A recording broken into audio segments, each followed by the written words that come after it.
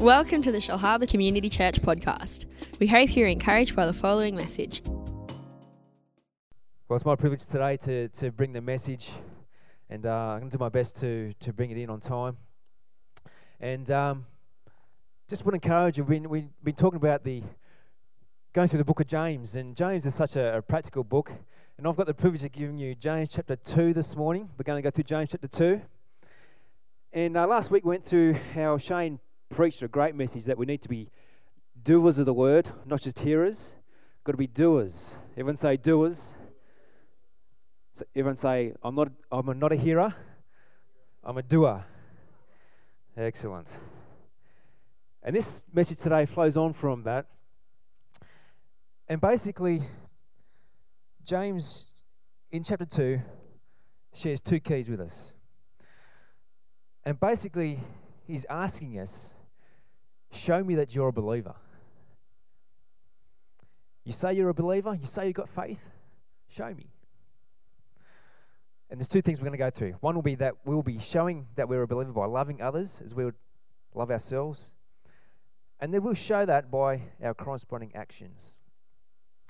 You know how people can talk, you can talk and you can say things, but it's not until you show what you're saying it really matters, isn't it? I've been going to the physio of late. I've had a sore shoulder, a frozen shoulder, and I go into the physio and he goes, Ian, how you going? Yeah, good. How you? Yeah, not too bad, mate. And how's your shoulder? Yeah, okay. Yeah, going good. And he goes, show me. It's like, oh, okay. So you do your exercises, you do your things, and it's the same with James here. He's saying, you think you're a believer? You say you're a believer? Show me. So today, that's what we're going to be talking about. So let's read James chapter 2. Be up on the screen here.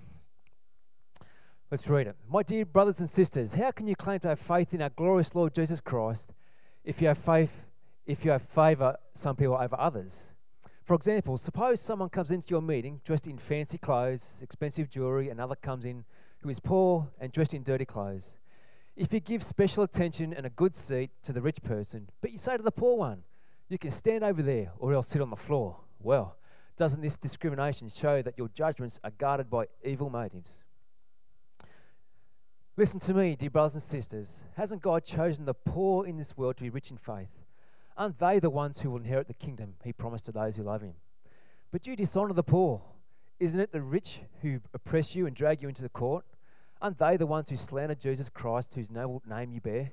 Yes, indeed, it is good when you obey the royal law as found in the Scriptures. Love your neighbour as yourself. But if you favour some people over others, you are committing a sin. You're guilty of breaking the law. For the person who keeps all the laws except one is as guilty as the person who has broken all of God's laws. For the same God who said, you must not commit adultery, also said you must not murder. So if you murder someone but do not commit adultery, you have still broken the law. So whatever you say, whatever you do, remember that you'll be judged by the law that sets you free. There will be no mercy for those who have not shown mercy to others. But if you have been merciful, God will be merciful when he judges you. That's a pretty strong message. How do we respond to people that are different to us? What is it to show favoritism? It means to give inequitable, biased preferential treatment. In biblical meaning, it means to make judgments or a distinction based on an external appearance. And that's what James was addressing there. But why was James addressing that? Why is James saying that's wrong? Well, in essence, Jesus didn't show favoritism, did he? We were lost in our sin, our nature. We were guilty. We were shameful. We were rebellious. But yet God transcended all races, all nationalities. Doesn't matter where we were, what we were doing. He died for everyone. Because of his love, he became flesh. He identified with us. He connected with us. He didn't condemn us. As Dave, I'm going good with my names today. As Dave said this morning, I'm married to Suzanne.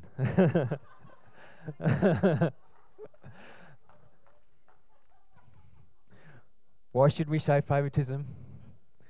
Because Jesus didn't show favoritism. Paul writes in Galatians 3, there is no longer Jew nor Gentile, slave or free, male or female, for you are all one in Christ Jesus. And now that you belong to Christ, you are true children of Abraham. In James chapter 2, verse 4, it says, you have discriminated among yourselves and you became judges with evil thoughts. So discrimination is the same as judging. So if we judge by the external, we shouldn't be doing that. And James addresses that. He says, don't judge people by what you see. Don't judge people by the clothes they wear, how they look. They've got a good haircut, by how much jewelry they got. God doesn't judge us like that, does he? God doesn't show favour, nor should we. It reminds me of the drunk man that's going home on the train after a big night out, and he sort of stumbles into the train and he sits next to a priest, and he's dressed like he's had a big night. He's had a bender, and his shirt's out. He's got a half bottle of scotch still in his hand, and he's got lipstick on his face, and he's got the newspaper, and he's reading the newspaper, and he turns to the priest beside him, and he goes, "Do you know what gives arthritis?" And the priest, he turns to the man, and he goes, "Well, arthritis. You drink too much. You shouldn't smoke. You shouldn't be out with wild women, and eating the wrong kinds of foods." And he sort of looks away the other way. And the other guy that is obviously had a bit too much to drink, and he goes back to his paper. He goes, "Well, I'll be." And the priest, he thinks about it, and he gets a bit convicted. He says, "Oh, mate, look, I'm sorry. I shouldn't have judged you like that. I just come on too strong. How long have you been since you've had arthritis?"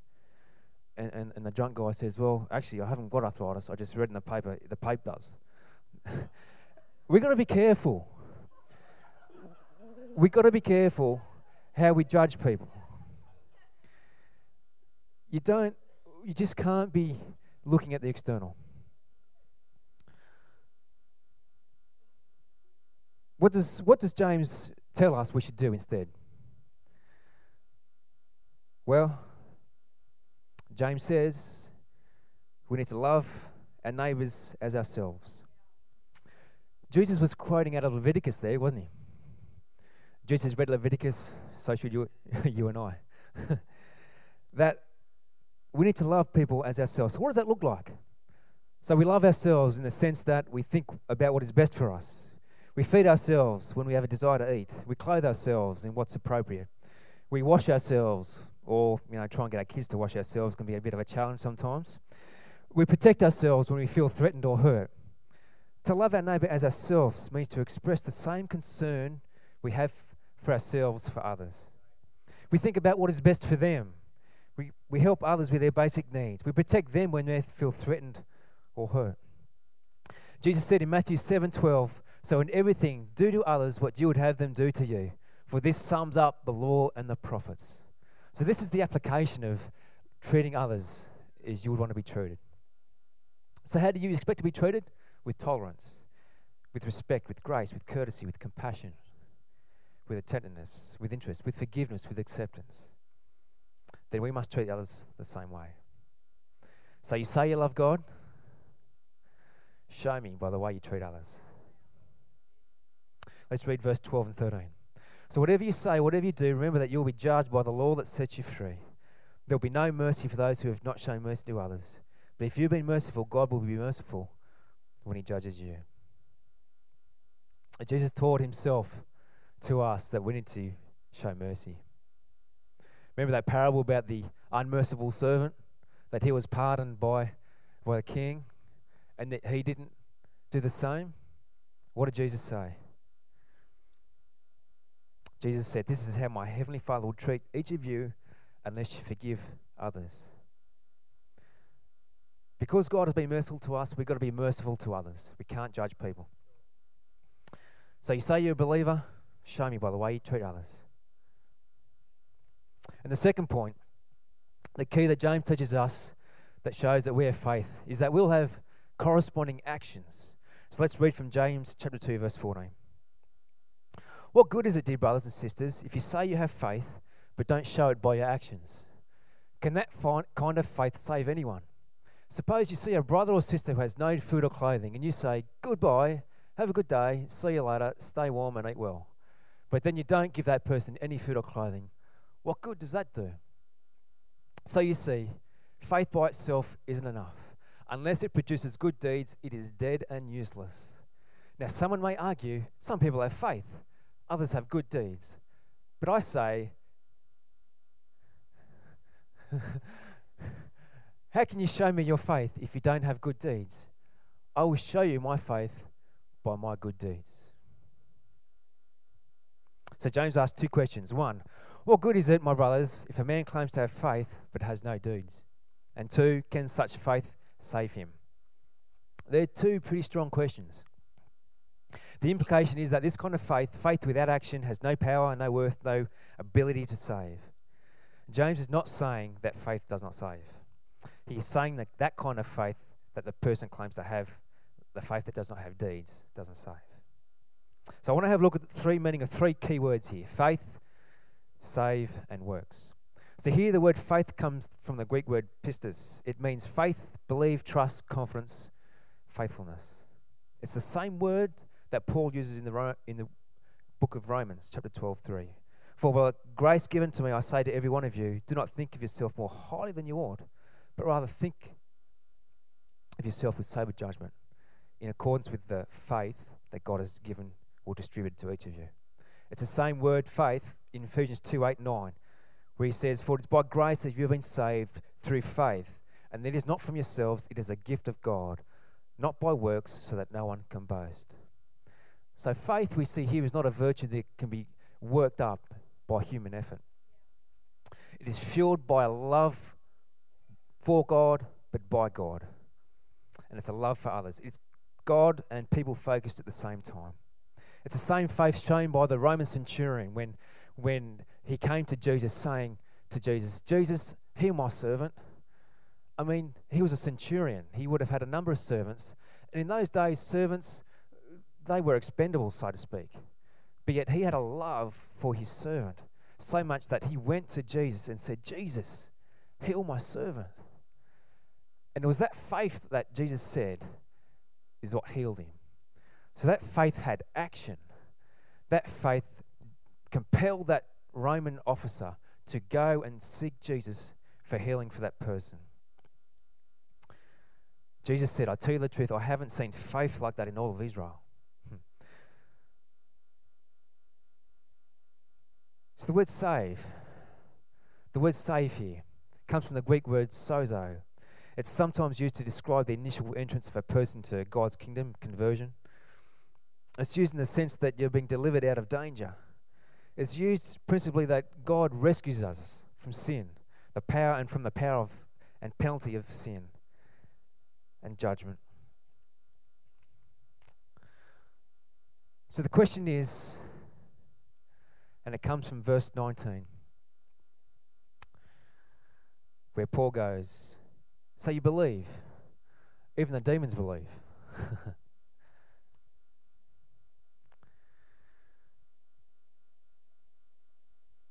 So James is saying, suppose you see someone in need and you don't help them. What good is your faith? There's no action to it. What good is it? It's just talk. It's like saying, off you go, don't worry. I'll give you the number for the local government agency. Go talk to one of the pastors. If we respond like that, it's just sentiment. Our faith has no tangible, practical value. And James is asking us, he's saying, what good is it?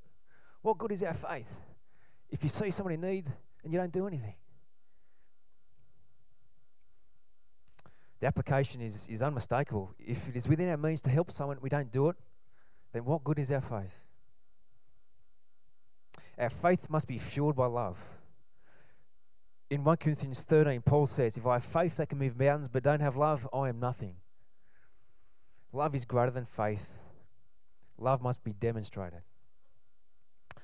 In 1 John 3:16, if anyone has material possessions and sees his brother in need but has no pity on him, how can the love of God be in him?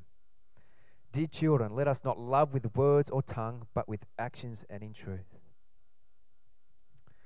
The type of love that marks that our faith is real, it touches our bank account, it touches our diaries, it touches our time. It gives without counting the cost. It gives without thought of return. It gives without weighing up whether that person deserves it or not.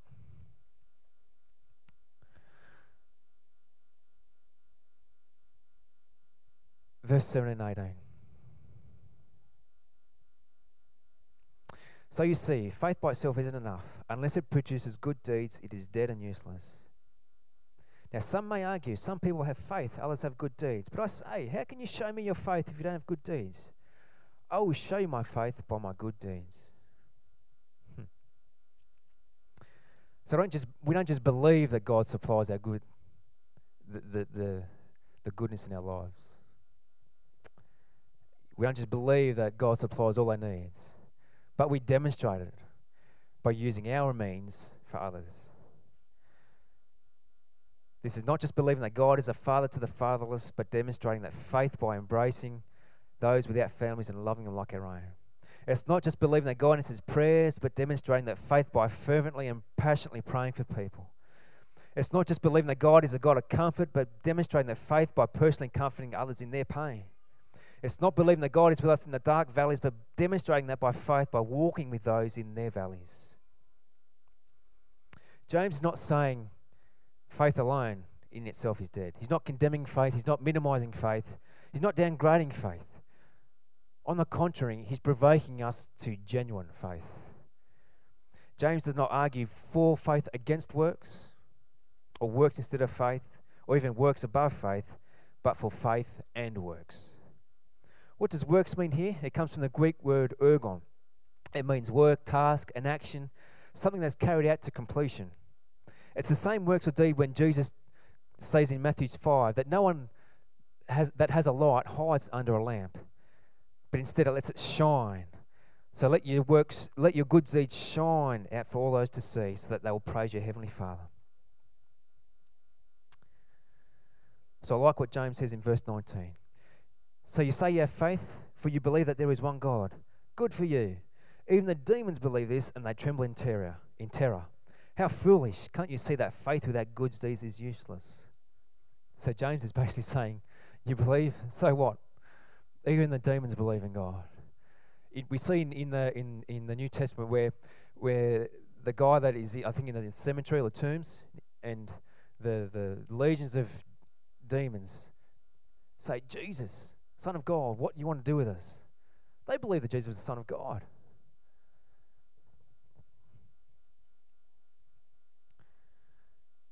By way of parallel, there are times too we can equate our faith to what we believe. But there's got to be so much more than that.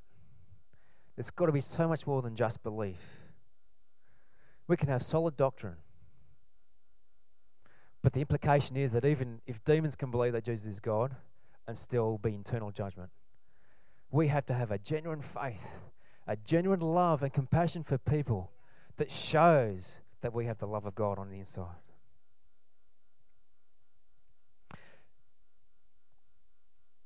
So how can we be sure that our faith is real? As I finish up, James gives us two examples, Abraham and Rahab. And James says, don't you remember that our ancestor Abraham was shown to be right with God by his actions when he offered his son Isaac on the altar? You see, his faith and actions were working together. His actions made his faith complete. And so it happened just as the scriptures said. Abraham believed God, and God counted him as righteous because of his faith. He was even called a friend of God. So you see, we are shown to be right with God by what we do, not by faith alone. Rahab the prostitute is another example. She was shown to be right with God by her actions when she hid those messengers and sent them safely away by a different road. Just as the body is dead without breath, so also faith is dead without good works.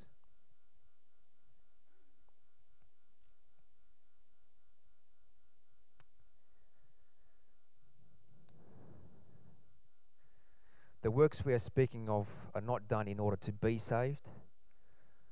They flow out of the faith in that we are saved. I just want to repeat that, just so I'm not misquoted.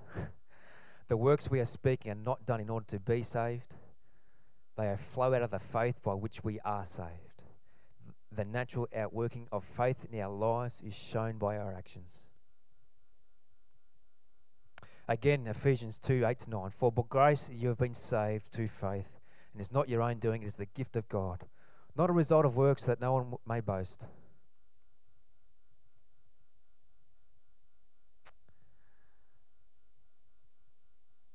James is saying to us,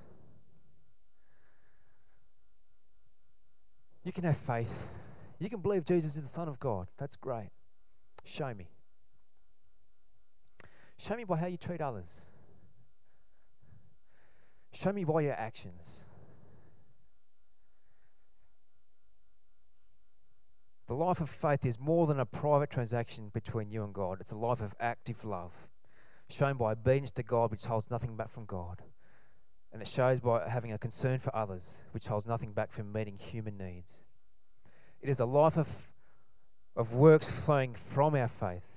The works we are speaking of not done in order to be saved. They flow out of a faith by which we are saved. So you say you're a believer? Show me by your actions. As the music team come back up. This morning, James chapter 2. It's quite a confronting chapter.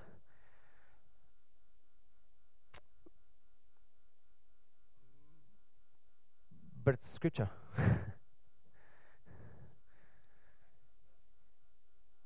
James is telling us, we love God, yes. We need to show it. Don't show people favoritism. Treat others how you want to be treated. Love people as you would want to be loved. And secondly, let your faith be shown by your actions. Let's pray. Heavenly Father, thank you for who you are and what you've done. Thank you for your presence here today. Thank you that, Jesus, you died for every single person. Thank you that you give us faith. You implant faith. It says in your word that you give us a measure of faith. But Lord, I thank you that it's that faith that then produces action. It's that faith that then produces love. It's that faith that then produces works, good things, that helps people, that gives of itself. God, I just pray that you'd help us, Father, increase our capacity to love, increase our capacity to love you as you would love us, increase our capacity to love our city, love our town, love our nation, Lord. Look, increase our capacity to love those that are unlovable, because you love them, Father. God, increase our capacity to show our faith to others, to show that we love you with all our heart, soul, and strength. God, we want to be known as a people that love you. God, we want to be known as a people that are sold out for you. God, we want to be known as a people that are dedicated to the cause of Christ. Because Jesus, you are worthy. We're so grateful for all that you've done.